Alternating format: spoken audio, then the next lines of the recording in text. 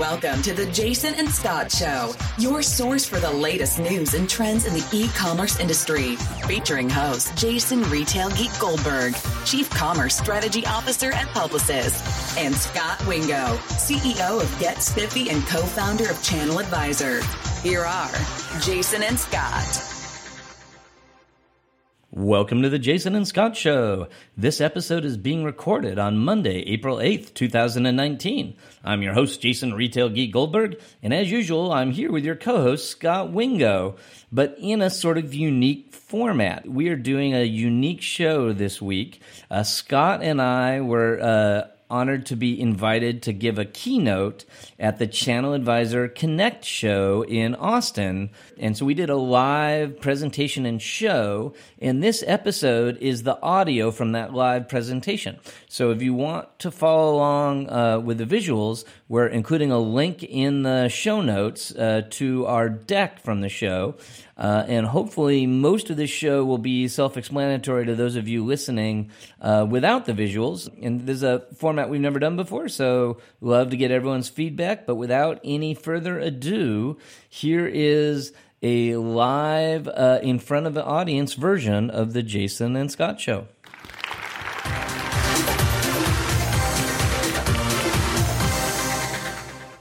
Welcome to the Jason and Scott Show. I'm your host, Jason Retail Geek Goldberg. And as usual, I'm here with your co-host, Scott Wingo. All right. Welcome to Austin. You can never go wrong in Austin doing a Matthew McConaughey impersonation. Yes, you can. So I've been told. You just proved it.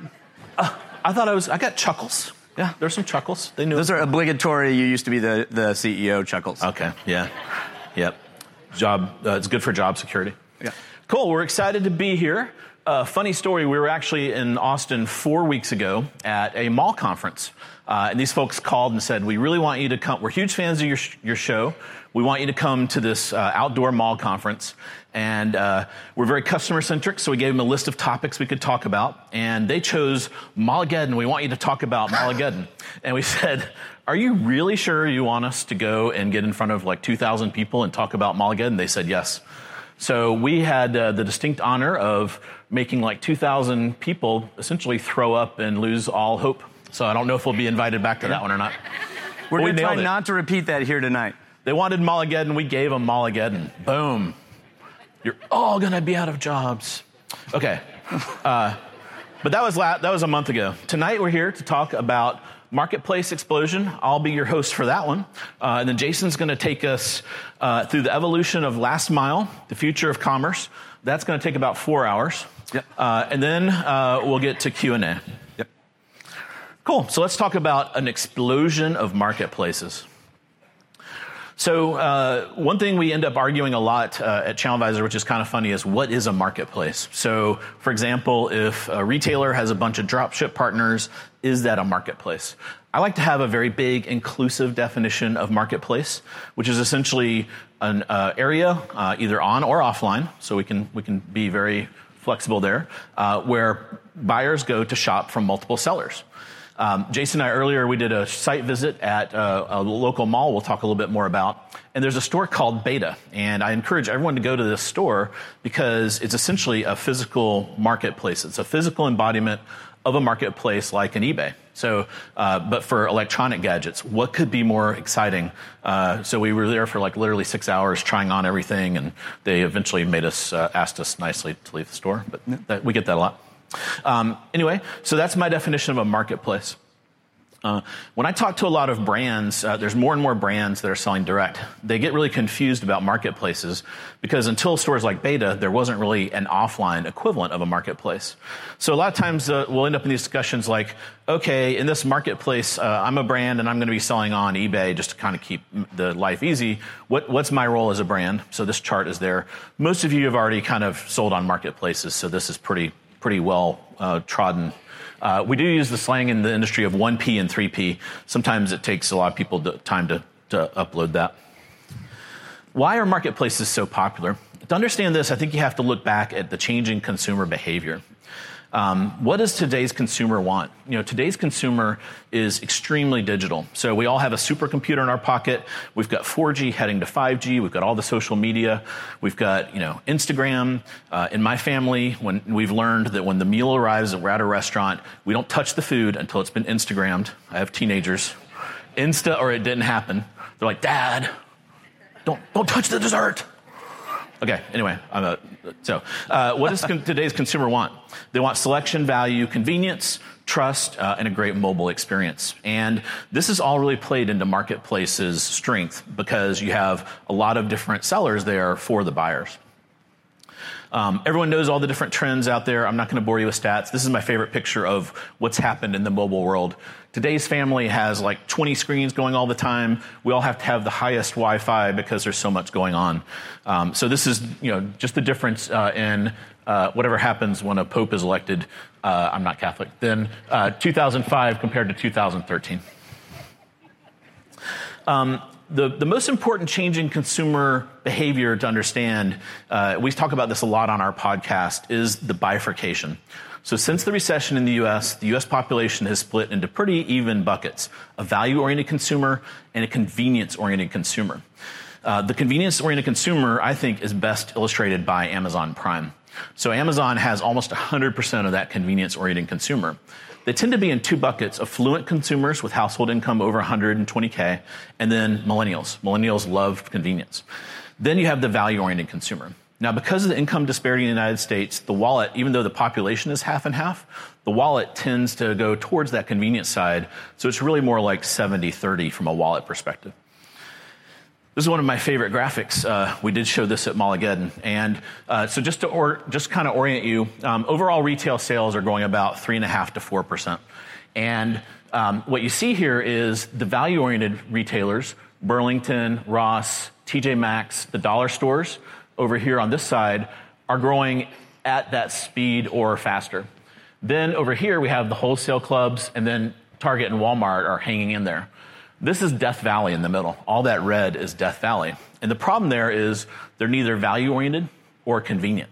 So the consumer, if you're not one of those two things very sharply in their mind, you are in a big world of trouble. So we have Sears, JCPenney, companies like that.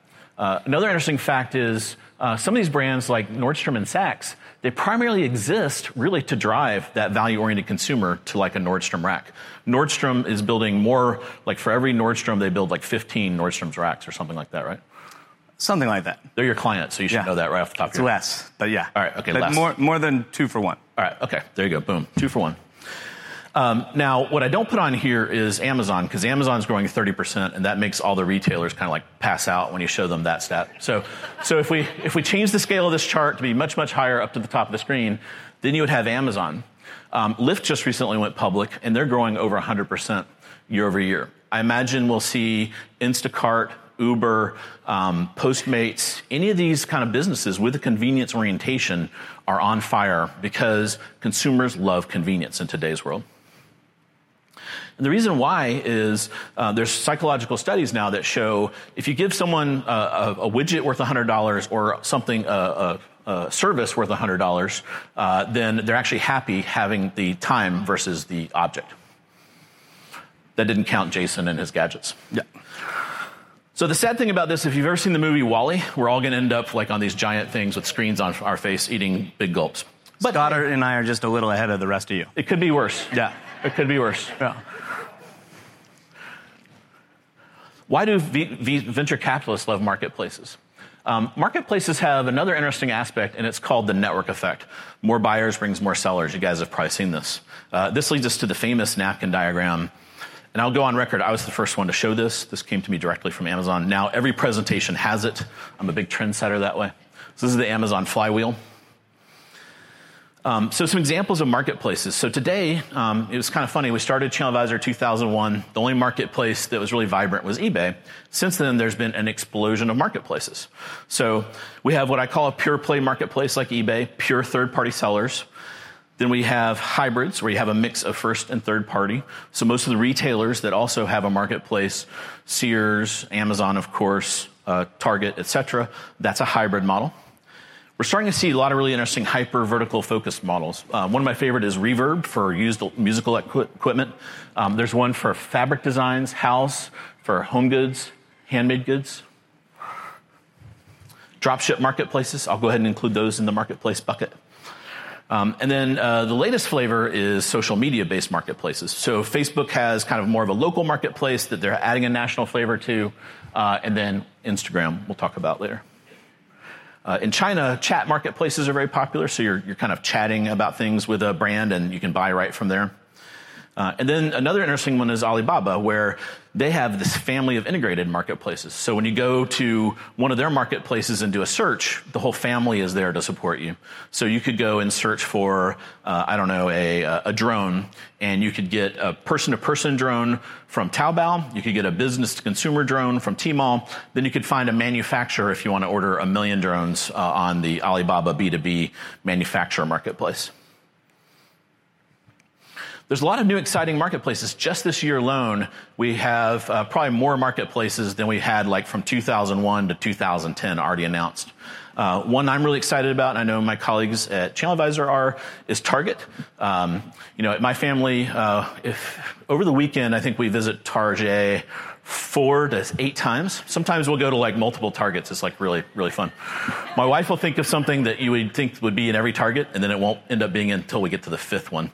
Is that just the Star Wars toys, or is that for the rest of the family too? There may be some Star Wars toys involved too. It's a side benefit. And then the other 2 marketplaces. Yeah, it's continuing to grow. So shoppremiumoutlets.com is a Simon Malls marketplace. And in a way, you can think of physical malls as a original manifestation of a marketplace. And so, they're now trying to figure out what the digital manifestation is. And so we see them getting into the act. And of course, on the show, we talk a lot about digital grocery and how that's one of the categories that's really exploding right now. And Albertsons is on the forefront, offering, to my knowledge, the first marketplace that includes fresh and frozen products in the marketplace. Cool. Another one that's really exciting that just launched here recently is Instagram. Funny story, Jason actually has this exact same jacket. So you look for him at the later wearing this, and he bought it through his Instagram checkout. Absolutely. He loves the tweed jacket for $129. Woo! So Pinterest has filed to go public, and their S1 is live, and they're on their roadshow, so that should start trading in about 10 days or so. And one of the big announcements is, I always get this wrong, is it Jeremy or Jeff? Jeremy King. Jeremy King. So they hired Jeremy King, who has a twin brother, Jeff, and they're both in e-commerce, and I both met them when they're at eBay, and ever since then they've been commingled in my mind. But anyway, so Jeremy was CTO of Walmart, and he was there and instrumental in building their marketplace. So now he's at Pinterest. So I tweeted just kind of jokingly, wow, I bet they're going to build a marketplace. And he said, let's talk in like 6 months. So there you go. Take that for what you will. Maybe he has fun kid updates, or maybe he's building a marketplace. I don't know. We'll see. He might just like to only talk to you every 6 months. Yeah, that's not uncommon. Yeah. Another thing we're really excited about is, so not only is there an explosion of marketplaces, but there's an explosion of marketplace makers. So it's a very meta thing. So Miracle is one of our partners at ChannelAdvisor, and they're French. That's why they spell funny, just like your Publicis people. Oui. Yes. And then, so they just recently raised $70 million to expand their operations. And so I think that we're going to just continue to see this explosion of marketplaces out there. So this is a little cloud of all the different marketplaces. I was talking to some folks in the lobby, and they were kind of saying, what about the value-oriented marketplace? The most interesting marketplace in that segment is Wish. Wish has really figured out, everyone kind of made fun of Wish because it's this kind of less than $10 high quality goods from China directly, and that takes a long time to get to you. But their GMV just passed like $4 billion, if I'm correct. And then they had the genius move of they spent a couple $100 million to sponsor the Lakers before, and then LeBron James announced he was going there. So Wish has this kind of lucky thing going on. So I would not bet against them. But that's a really interesting example of most of the marketplaces are kind of in this convenience-oriented bucket. Wish is squarely in that value-oriented bucket, which is pretty interesting. So where are marketplaces going? So this model is so popular, it started with goods, and now we've seen it go to delivery, transportation. So Lyft and Uber are essentially a marketplace for transportation. It's going into services, accommodations with Airbnb is essentially a marketplace of places to stay, and then content. And then if you're interested in this topic of marketplaces, one of the best pieces of content I find out there, this is actually from our friends at Miracle. We write a lot about marketplaces of goods at ChannelAdvisor. Andreessen Horowitz is one of the top VCs out there. They're commonly abbreviated A16Z. They have a guy, Andrew Chen, and he's doing a lot of writing about the future of marketplaces. He kind of sees regulated areas of industry as kind of the next growth area of marketplaces, which would be healthcare. You could imagine a marketplace of different healthcare providers. Maybe some of them come to you. Maybe you go to some of them in more of kind of a clinic model. So it's going to be really interesting to see where this goes next. But there is no shortage of marketplaces out in the world these days. Jason's going to tell us about the last mile. Yeah. So while we're giving Instagram parental advice, if people do have kids and you hear the words Finsta or Rinsta, it's important that you know what that is. I have no idea. In the know? No. Fake Instagram account, real Instagram account. So the parents can't see. My kids don't have the fake ones. Yeah. You've only seen the Finsta. So once you take all these orders on the marketplace, we need a way to deliver those goods, and there's a lot of cost and inefficiency in how we deliver those goods, and so it's a rapidly evolving part of the ecosystem, and so we decided to kind of share where we think this is all going, and the answer is we think this is really the future of the last mile.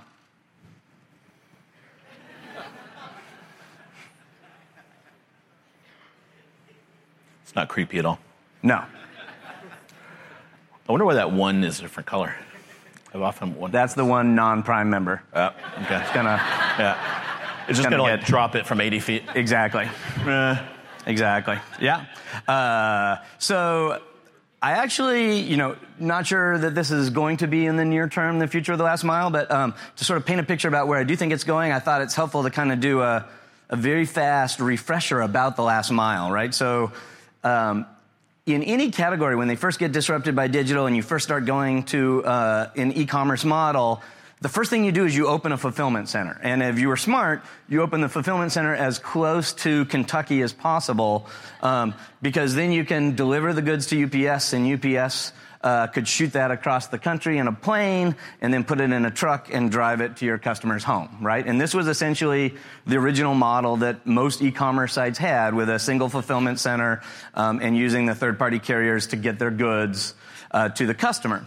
And as we started shipping more goods and we needed to get more cost efficient and take costs out of the system, we found this really cost-effective delivery force called the United States Post Office. And apparently, I didn't realize this, but they'd been doing this for a long time before e-commerce. So they kind of knew what to do. And so what you would do is you would use the UPS airplane to fly the goods across the country, and then you would hand the goods from the UPS guy to the mailman to do that final mile delivery. So this for UPS would be called SurePost, and FedEx has a similar offering. And this is still a very common fulfillment model in the last mile. But if you want to get more efficient, what you want to do is take miles out of that airplane. So you started opening up more fulfillment centers so the airplane trip could be shorter. In the case of Amazon, there's about 112 of these fulfillment centers, and then a bunch of other kinds of systems as well. They have a bunch of what are called assortment centers, which are the places where they hand from the UPS to the post office. So we cut that time down by having more fulfillment centers. We add costs by having to store the inventory in more than one warehouse simultaneously. And then people started saying, hey, what if there's a way to use the stores as a fulfillment model? Or stores that weren't in e-commerce said, hey, I'm Best Buy, I need to compete with Amazon. Amazon's using that old model to deliver TVs. How could I potentially deliver TVs better? Well, if I use all my stores as a warehouse and I ship products from my stores, I have a much shorter trip, and potentially I could hand the product straight from the closest store to the customer to the UPS guy. And so an interesting fact, when Target started shipping straight from store, when Best Buy started shipping straight from store, their average delivery times went from longer than Amazon non-Prime to shorter than Amazon non-Prime. So Best Buy or Target, who primarily ship from stores, will now get goods to you faster than a non-Prime order on Amazon on average across the country. The Target CEO said that over half their orders this Q4 were shipped from store. Yeah, and they're investing a lot in back office infrastructure to make that more efficient. So an interesting benefit of the ship from store model. Now, a sucky part of this model is you can only sell the stuff you have in the store. So if you're Target and you're primarily selling the $100,000 100,000 SKUs you have in the store online, it works great. If you're trying to sell the 800 million SKUs that Amazon has, it's slightly less awesome. But over time, what people have said is, I wonder if there's someone even cheaper than the U.S. Post Office to deliver this stuff, right? And so now we've started to see all these third-party carriers emerge that are potential replacements or augmentations for the U.S. Post Office for that last mile. So that could be TaskRabbit, it could be Uber, it could be specialty firms like Deliv, it could be a bunch of gig economy-based services, and then in some cases, it's regional services with their own W-2 employees. So we're continuing to see evolution of the partners fulfilling in this ecosystem. But I mentioned that one of the big explosions in digital at the moment is grocery. So one of the key things we have to remember about grocery is a key thing about how last mile works. All the products we've been talking about so far use what's called route-based delivery. So you put 300 packages on that UPS truck, and that driver drives a route, and he drops all of his packages off throughout his 8-hour route. Or you put 100 packages on the mail carrier's truck, and he delivers them over a 4-hour route. And so your package could arrive any time in that 8-hour window, which tends to be fine for TVs or shelf-stable stuff. It doesn't work so well for perishables and frozen stuff that you have to put in a refrigerator right away. So if you're going to deliver perishables and frozen stuff, you generally need to do what's called a point-based delivery, which means you drive it straight from the refrigerator to the customer's house at a specific time in a very narrow delivery window. But obviously the cost of each of those deliveries goes way up. So point-based delivery for things like groceries is much more expensive than route-based delivery for things like apparel. And this is one of the primary reasons that I don't believe home delivery of groceries is ever going to be the big mainstream solution. There for sure are markets where it makes sense, but nationwide, it's just not cost effective to do these point-based deliveries for all the groceries, and customers don't want to pay even their share of the cost for the point-based delivery. So what's emerging for grocery is what we call curbside pickup. And this is essentially when you place your grocery order at soccer practice and you drive by Walmart on your way home from soccer practice, and they put your groceries in the trunk of your car and drive home. And Kroger and Walmart have both made huge investments in this model. It's the highest NPS score experience they've ever launched. You'll hear the last 4 quarters from Walmart, they've had this enormous e-commerce growth, 40% per quarter, which even outpaces Amazon. And you look at that and you go, man, Walmart's killing it at e-commerce. They are, but most of that e-commerce is this grocery delivery, and it's curbside pickup. So if you were watching the Golden Globes or the Super Bowl this year, you saw a big national television ad that Walmart put together with the famous trucks that's basically promoting this curbside pickup experience. So fun fact, if you look at all shipments in the U.S., something like 40% of them are delivered by the post office, 30% by UPS, 20% by FedEx, and 10% by any other carrier. If you look at Amazon's mix, it's pretty interesting. 60% is UPS, 25%, the post office, 25% is UPS. Only 5% of Amazon's business is FedEx. And then in 2017, 12% of their Amazon deliveries were by Amazon-owned delivery infrastructure. And they have a variety of different mechanisms for that. It could be Amazon Flex, it could be Amazon Logistics. There's a variety of products they have in different markets. But if you look at the 2018 numbers, which I don't have a slide for, that 12% has already grown to 20%. So we're seeing Amazon increasingly fulfill the last mile themselves. We see services like Walmart with their Spark delivery trying to deliver themselves. That's an increasingly common trend, is to own your own last mile delivery. And what's key to all of this is to think about how fast these companies are growing their capacity. So the U.S. Post Office is adding almost 10% capacity per year for the last 7 years. FedEx is adding 5% capacity per year. UPS 3% capacity. Well, as you may know, e-commerce is growing at 16%. And Scott mentioned Amazon is closer to, depending on how you count, 25 or 30%. So there's lots of talk about Amazon getting into this business to compete with the major carriers. If they never competed with the major carriers at all, they would need to dramatically increase their own delivery capacity just to maintain their growth. The third-party carriers, including the post office, simply aren't growing fast enough to fulfill all the new demand that e-commerce and particularly marketplaces are driving. So that's an interesting phenomenon. And I wanted to wrap up this section just kind of showing you some of the new experiences. Amazon has a family of services that they put in an umbrella called Amazon Key. They'll deliver a product to your home, use a smart lock to open your door and put it inside your door. If you give them your garage code, they'll open your garage and put the goods inside your garage, which this turns out to be the high volume use case. Not that many people have smart locks, but a lot of people have wireless garages. They'll deliver packages to the trunk of your car, and they have a B2B offering where they'll literally put lockers in your condo building's lobby and they'll deliver to those lockers, but they'll let UPS and USPS and FedEx deliver to those lockers as well. So they're really trying to beef up their game.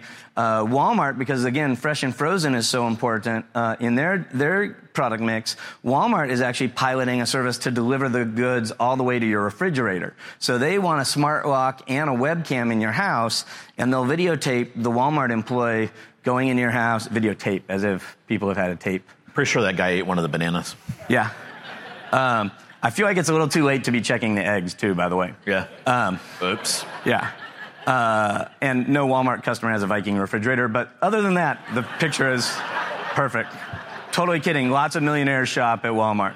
In Bentonville. Bentonville. Yeah. And that's just the Walmart family, exactly. So I mentioned curbside pickup is the big play, right? And so originally that's, hey, let's take away some of the parking space and have a tent outside where we deliver the goods. Increasingly, you have to get more efficient at doing curbside pickup. And one of the big problems with curbside pickup is paying a shopper to run around the store and put all the stuff in your bag and then go put that in a refrigerator for the cold stuff and a dry space for the shelf-stable stuff waiting for you to come pick it up. And so Walmart's had to tackle two problems. They're building separate buildings for curbside pickup that have their own picking facility in them that's automated. They have a thing called the Alpha Bot, and you drive up to one of these bays, and it's a little kiosk. You show your barcode or you type your phone number into the kiosk. The robot has stored your cold groceries and warm groceries, put them together in bags, and deliver them out to that door on demand for you to take home. I would love to see a video of that, Jason. That's a great question. I wish I had thought of bringing an AlphaBot video. Oh, wait.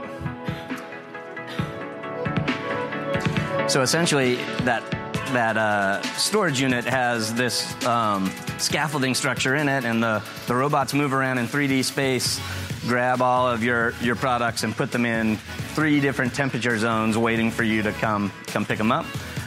So that's pretty cool on the Walmart side. This is a partnership between Kroger, whose curbside pickup used to be called QuickList, and a autonomous vehicle company called Nuro. And they had a pilot just ended in Scottsdale, Arizona, I want to say. And they delivered 2,000 orders with the autonomous vehicle driving on public streets and delivering the groceries to the customer's home. And that kind of looks like this.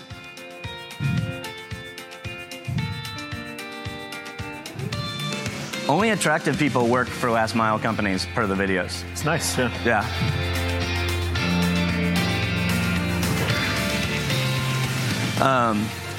So these big sort of car-type vehicles have been in the roadmap for a while, but increasingly we're seeing these smaller autonomous vehicles. So if you live in a fancy suburb north of Seattle, You can now get the Amazon Prime robot that will drive along the sidewalks and deliver your order to you via an autonomous vehicle, which is pretty cool. But I have to say, I like the FedEx version of this even better, which is called the FedEx Same Day Bot. And this was partially designed by the guy that invented the Segway, who previously had invented a lot of really interesting wheelchair devices for disabled people as well. And this is what the Same Day Bot looks like. I've been told it has speakers and plays this soundtrack while it's delivering. Really nice. Lulls you into sleep. Exactly. It just makes you calm and soothed and ready for your package.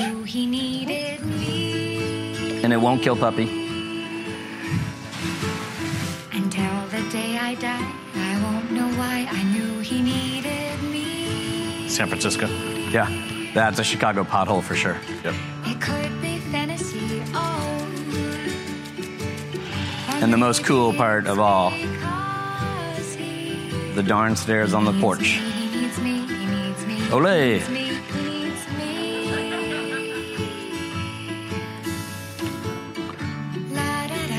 So we're seeing lots of innovative ways that these companies are trying to take costs out of that last mile, which makes it more profitable to drive e-commerce, which essentially accelerates the pace of this digital disruption and is likely to completely change the face of commerce. So we should maybe talk a little bit about what the future of commerce might look like. Yeah, jump into it. Awesome. So we've observed this collision of two trends. Every traditional retailer in the world, and particularly in the United States of America, are rushing as fast as possible to become a brand. And so when I say this to brands, or I say, they go, "Oh, Jason, you're high. We're not worried about that." It's this thing called private label. Retailers have been doing it forever. It's not very threatening to us. And I like to point out that's not what we're talking about. Like, think about what private label is. Private label is you went to ChannelAdvisor Connect and you came to the opening day keynote and you had to listen to Jason and Scott talk for an hour and it gave you a huge headache. Hypothetical situation. So you go to the local Walgreens and you're looking for the ibuprofen, and right next to the Advil on the shelf is Wallbuprofen, right? And if you're not sure what Wallbuprofen is, they spell it out for you. It's compared to Advil, right? It's the exact same product, lower price point. All the marketing for Wallbuprofen is that it's on the shelf next to Advil. Exact same value prop. It's just a little bit cheaper, right? Pretty sure that's a ChannelAdvisor customer that sells that. Yeah. Well, how could they not be? 100% market share. How could they not be? Yeah. That's what private label was, right? And when you tell brands, retailers are starting to build brands, they think of this. But the dirty secret is this is not what retailers are doing anymore, right? Does anyone here think that the Amazon Alexa is a private label Sony? No. No. Is anyone from Sony sponsoring the show? Not that I'm aware of. Okay, good. The Amazon Alexa is kicking Sony's ass in the marketplace. Ooh. Right? I mean, Watch your language, way salty. Yeah, I know. But it's a unique product with its own value proposition. It's got 10,000 engineers. They're inventing a product based on what they understand the market wants. And they're marketing it, right? So Amazon's the 4th highest traffic site in the U.S. 50% of the pixels on that site are often reserved for selling their own product, the Amazon Echo. On Prime Day, it's the #1 marketed and #1 selling thing. When you go to Whole Foods, the grocery store they now own, it's the pick of the season. They're promoting the Alexa in their grocery stores. But even more crazy, they're promoting them in their enemies' stores, right? Like they're buying space for shop-in-shops inside of Best Buy to sell Amazon Echoes. This is not private label. And oh, by the way, they're paying big fancy ad agencies to hire Anthony Hopkins and Harrison Ford to promote the product on the Super Bowl. And thank God for that last step. But this is not private label. This is a retailer creating a brand that has unique demand in the marketplace. And so you think of that with Amazon and you go, okay, I could see them doing it. But what you need to know is every retailer's doing it. I'd like you to meet 5 brands that Target has invented in the last 5 years that all sell over $1 billion a year. Mm-hmm. Do you know how many digital native vertical brands sell $1 billion a year? 0. 0 to 1, depending on if you count Stitch Fix or not. Okay.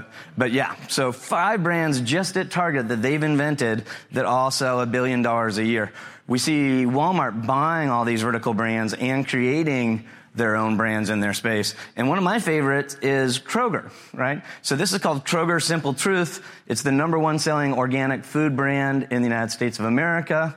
If you live in China and shop on Tmall, you can buy Kroger Simple Truth. In the United States of America, Kroger is a retailer. In China, Kroger is a premium food brand that sell their products but don't have retail stores. Yeah, Costco Kirkland is wildly popular in China, as well as it's a top seller on Amazon, ironically enough. Exactly. If you just took the private label brands at Kroger and made them their own company, it would be the 143rd largest company on the Fortune 400. So retailers are getting really serious about this brand building, and it's really disrupting the marketplace. So if you're a brand and some obnoxious guy from an ad agency comes in and tells you that all your partners are now very effectively competing with you, what would you do? You'd say, go direct. I have to compete with him. I have to build my own relationship with the customer. So meet the first brand to go direct.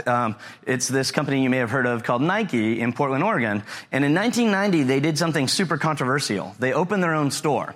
And back then, there were all these articles, hey, Nike has a death wish. They're opening their own store. They're going to compete with Foot Locker. It's huge channel conflict. Foot Locker is going to kick them out of the stores, and they're going to die. And at the time, Nike's answer was, hey, just relax, guys, just chill out. We are the worst place to buy Nikes. We charge full retail price, and we don't sell socks, right? Yep.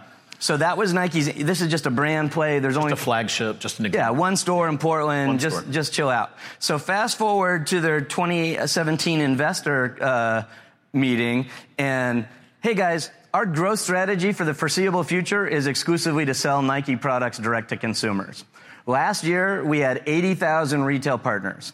Not 80,000 stores that sell our stuff, 80,000 companies that own stores that we sold Nikes to, who then turned around and sold them to consumers. This year, we're going to reduce 80,000 to 40. Not 40,000, 40. So they fired almost their entire wholesale channel. And by the way, the 40 that they would sell to, they're not selling their new best products to. You used to get the new Air Jordan release by getting in line at the mall at 4 a.m. on Wednesday morning, and you'd wave to Scott Wingo, who'd be in line at the Toys R Us for the Star Wars toys while you waited to buy your new Air Jordans. Today, Scott's in the mall alone because A, there's no Toys R Us, so he's standing there for no reason. But B, Foot Locker doesn't get the new Air Jordan. You have to buy the new Air Jordan from the sneaker app that's direct from Nike. And already 24% of their revenue is direct to consumer. They expect that by 2024, that will be 50% of their revenue is direct to consumer. Yeah, so another thing we talk a lot about on our podcast is digital native vertical brands. And so these are brands that were born to go direct to consumer. So they're not brands that started with kind of a retail channel and then added direct like Nike.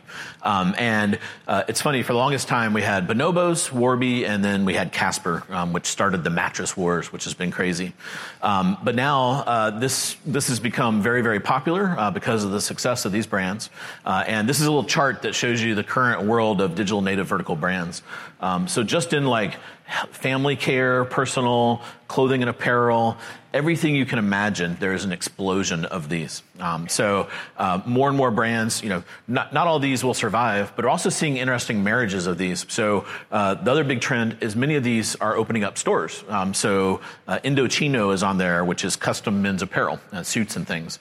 So they have these guide shops like Bonobos has, but you can go in and they're kind of men themed. So it's like a man cave. There's like billiards and cigars and very manly stuff, like darts, like barbells and stuff. Yeah. Scott and I got a little pump before we came here. We're in the beta store, not in the. We're obviously not in the Indochino store. But anyway, so that's another interesting trend is all these guys are opening up stores. In fact, this year alone, there's been more store closures than last year. So over 5,000 stores have closed this year, but about 2,000 stores have been added. But they're these smaller digital native vertical brands opening stores like crazy. Yeah. So this leads me to kind of ask, if you recall your retail history, the guy that convinced Steve Jobs to open stores came from Target, and his name's Ron Johnson. And then he famously left Apple to go to JCPenney to help them turn around in 2011. And his idea was to turn JCPenney from this kind of big mega retailer that sold everyone else's stuff to almost like a marketplace concept. And they called it Town Square. And this is a little diagram of it. And so the idea was you would go, the center of this store would be events. So you could do yoga lessons, you could have like cycling, all kinds of different stuff, and a coffee shop in there. And then the edges would be brand stores. And it's kind of interesting. He unfortunately cranked up the burn rate of JCPenney. They almost ran out of money, and he kind of like took them to death's door, and they got rid of him in 2013. But I often kind of wonder, was he right? Because I think he was just kind of about 10 years ahead of his time, because we're starting to see stores look like this. When you walk into your Best Buy now, you almost can't get a question answered, because the Samsung guy has no idea, how to get you anything from the Apple side of things. No one knows anything about the drones in that section. And you're particularly bitter about that, but yeah. Then you go into the Magnolia thing, and they just want to sell you like fancy seating. So it's kind of one of the downsides of this is there's like 800 different employees for different companies in there, and none of them can sell the other people's stuff. So, but it is interesting. It is kind of become more of this store within a store concept, which is kind of where I think the future of retail is going. Yeah, and I generally agree. I feel like it's increasingly difficult to make a living selling other people's stuff. Yeah, absolutely. And so you think about it, at the very beginning of retail, the first carpet merchants, the first spice merchants, they were selling their own stuff. And it's a much more recent phenomenon that we have these wholesalers, and it feels like the evolution is back towards two things. A few aggregators in every market whose main value prop is we sell everything and we're super convenient at a super low price. So that basically is the value prop for Alibaba or Amazon or Mercado Libre. And I feel like we're going to see one or maybe two of those aggregators in each marketplace that'll be the everything type store. And then everyone else is going to be a smaller vendor primarily selling their own goods. And what they'll be trading on is the exclusivity and the experience. And if your kids want to buy clothes that they can put on Instagram and that no one else has, they're going to be buying from those retailers on the left. If they need T-shirts because their old T-shirts are worn out, they're going to be buying from those retailers on the right. And once again, all that uncomfortable middle, all those wholesalers, like the department stores, the former specialty category killers, they're just simply not going to exist. Cool. So, next slide. So it's actually interesting. We're here in Austin. One of the most interesting malls that, if you're interested in this topic, is actually here in town. Jason and I were there earlier today. It's called Domain Northside. It's about a 15-minute drive from here. And what's interesting about it is it's got a fair amount of, it's about a third kind of living, kind of millennial living and hotels, about a third restaurants and hipster kind of stuff, and then a third retail. And the mall portion of it, it's an outdoor mall, is operated by Simon, one of the big mall companies. But it's the only place I'm aware of where you can go and see almost every one of these digital native vertical brands has set up an establishment there. So you've got the classics like Bonobos, Warby. There's a Casper store. This store on the bottom is the Beta store. It's got the stylized bee that we were talking about. There's a luggage company. They may be close to $500-600 million. They could be closing in on $1 billion, called Away. This revolutionized luggage with a direct to consumer brand. Am I missing someone? Peloton. There's a really nice Peloton store there where you can see the bike and the treadmill. I feel like I'm missing one. Free People. Yep. So, I mean, yes. To me, what's interesting, there's 175 stores in this mall. We visited 8 in the time we had. We visited one aggregator that was basically a marketplace, and we visited 7 other stores that were predominantly selling their own stuff, right? Yep. And so to me, it's a little sort of snapshot of the direction that we're going in. Yeah, and then if you make it to New York, another mall that everyone's excited about is the Hudson Yard. Yeah. Right? Yeah, so it's Hudson Yard, and they're don't call it a mall. They're very sensitive about that. No one wants to be a mall right now. So it's the Hudson Yard outdoor stores. Bitcoin, healthcare, cyber. Yeah. So that's supposed to have a whole level that's a lot of these brands going direct. I haven't been there, but I look forward to going to that as well. Yeah. With that, we have about 10 minutes to open it up to Q&A. Any questions? I think we have mic runners. I don't know how this is supposed to operate. Yep, there are mics out there, but unfortunately... Just yell them to us. Yeah. Go ahead, guy with his hand up.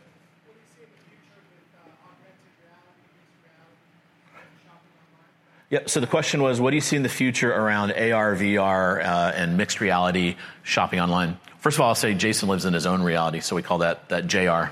Yeah. But what do you think about the other realities? Field. Yeah. So I think it's very dangerous to talk about XR, where it's all the Rs, because I actually think their trajectories are very different.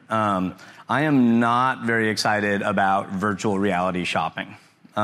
So for a variety of reasons, at the moment, not very many people own VR technology in their home, so this is primarily an in-venue experience. I have a feeling that guy does. Yeah, as do these two guys. But as I have to tell all my colleagues at the big ad agency, we are not the target market.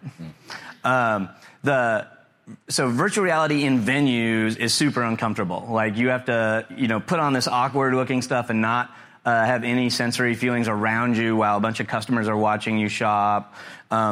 Largely to simulate an experience that you could physically create in the environment. So to me, VR is a little gimmicky. Now, 10 years from now, if we're all using VR headsets at home to play video games, then of course, we'd want to figure out how to publish shopping experiences onto those as well. But I don't think shopping is going to be the use case that's going to drive adoption of VR. And I think VR in venue is mostly a silly gimmick. But AR, I'm very excited about, and actually we're starting to see some really good AR shopping experiences. So as we transition from analog shopping in stores to digitally enabled shopping, one of the things that comes up is customers want way more information before they make a purchase decision. Most famously, they want ratings and reviews. Mm-hmm. So when you go shopping in a Sam's Club, where are the ratings and reviews?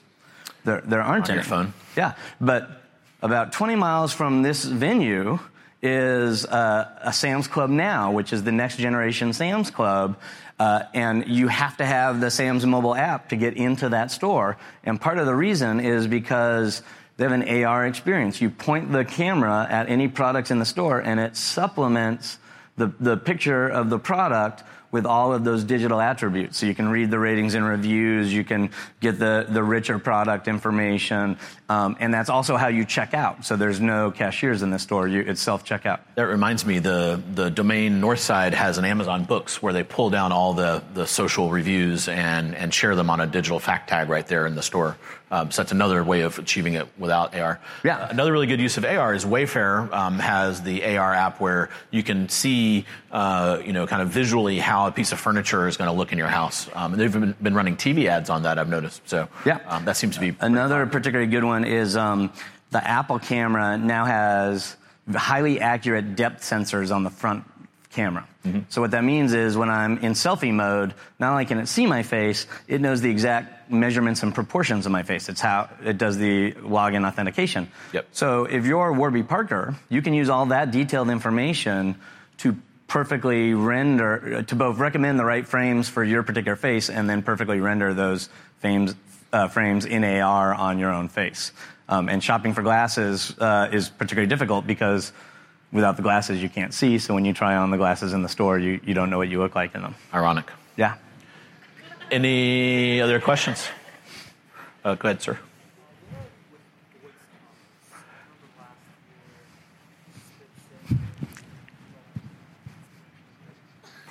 All right, so if I understand the question, Spitz guaranteed, where's David?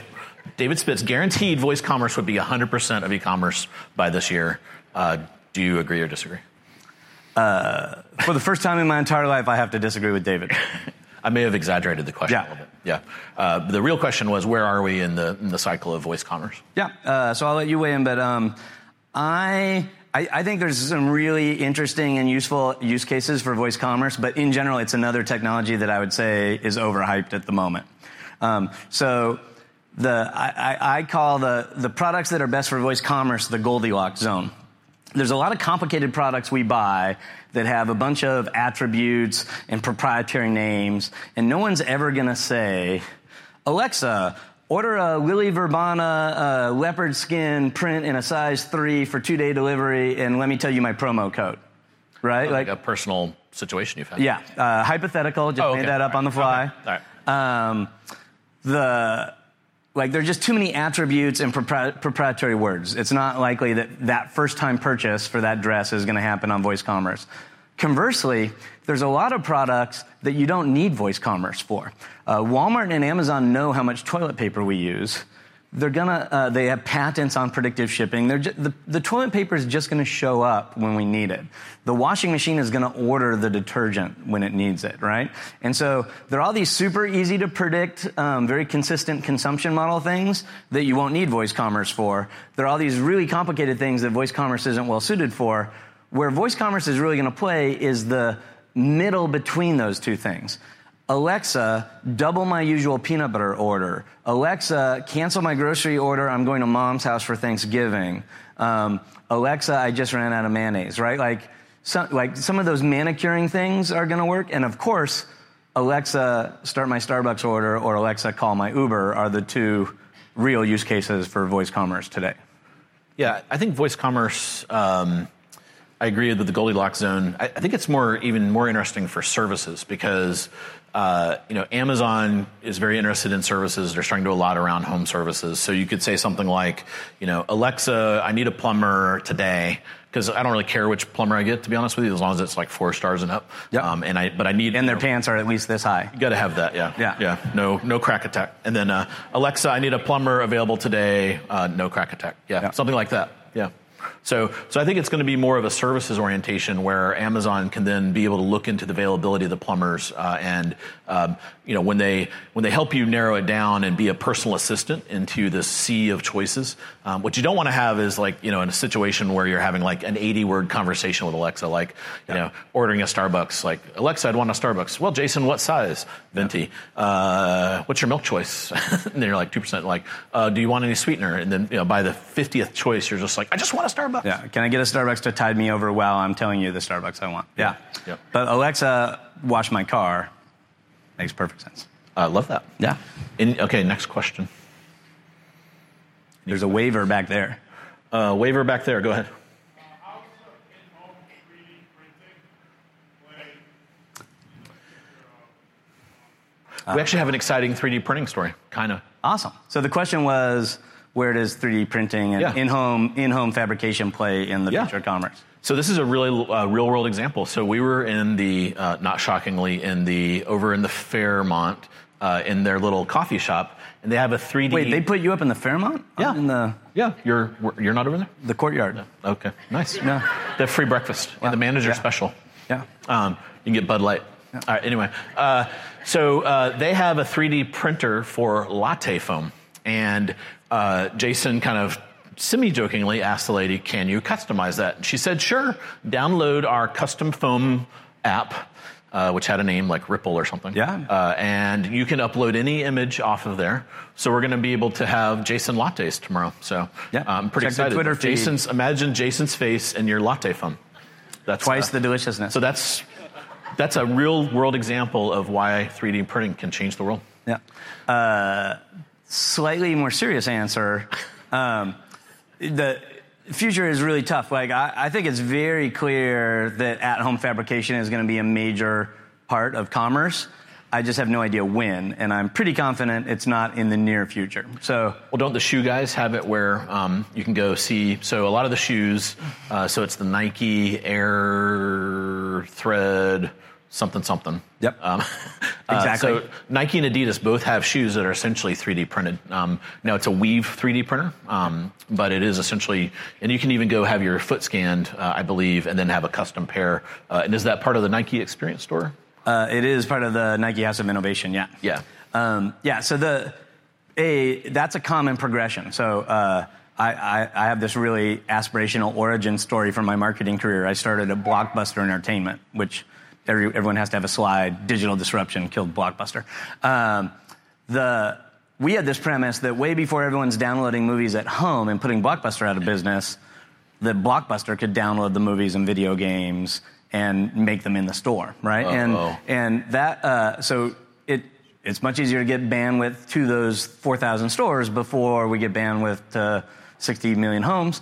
That proved to be true, but eventually both happened. And in the same way, today we're seeing a lot of 3D printing and other technologies more for product augmentation than product creation happen in stores. So you mentioned all the shoe guys are doing it.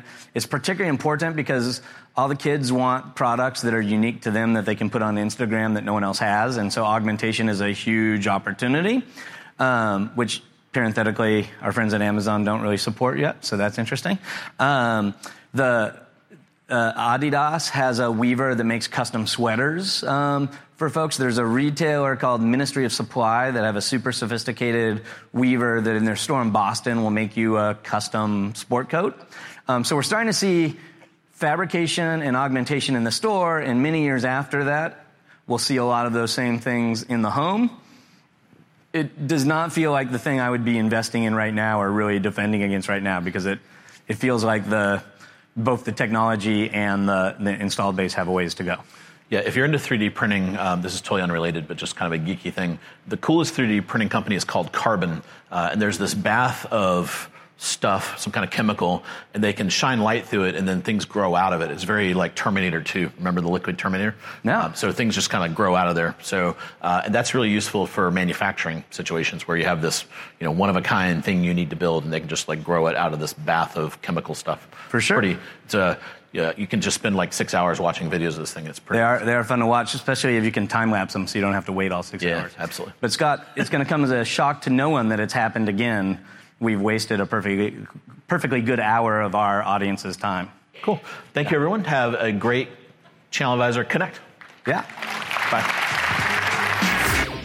You've been listening to The Jason and Scott Show. For all the latest news and trends on e-commerce and shopper marketing, subscribe to us on iTunes or visit www.jasonandscott.com.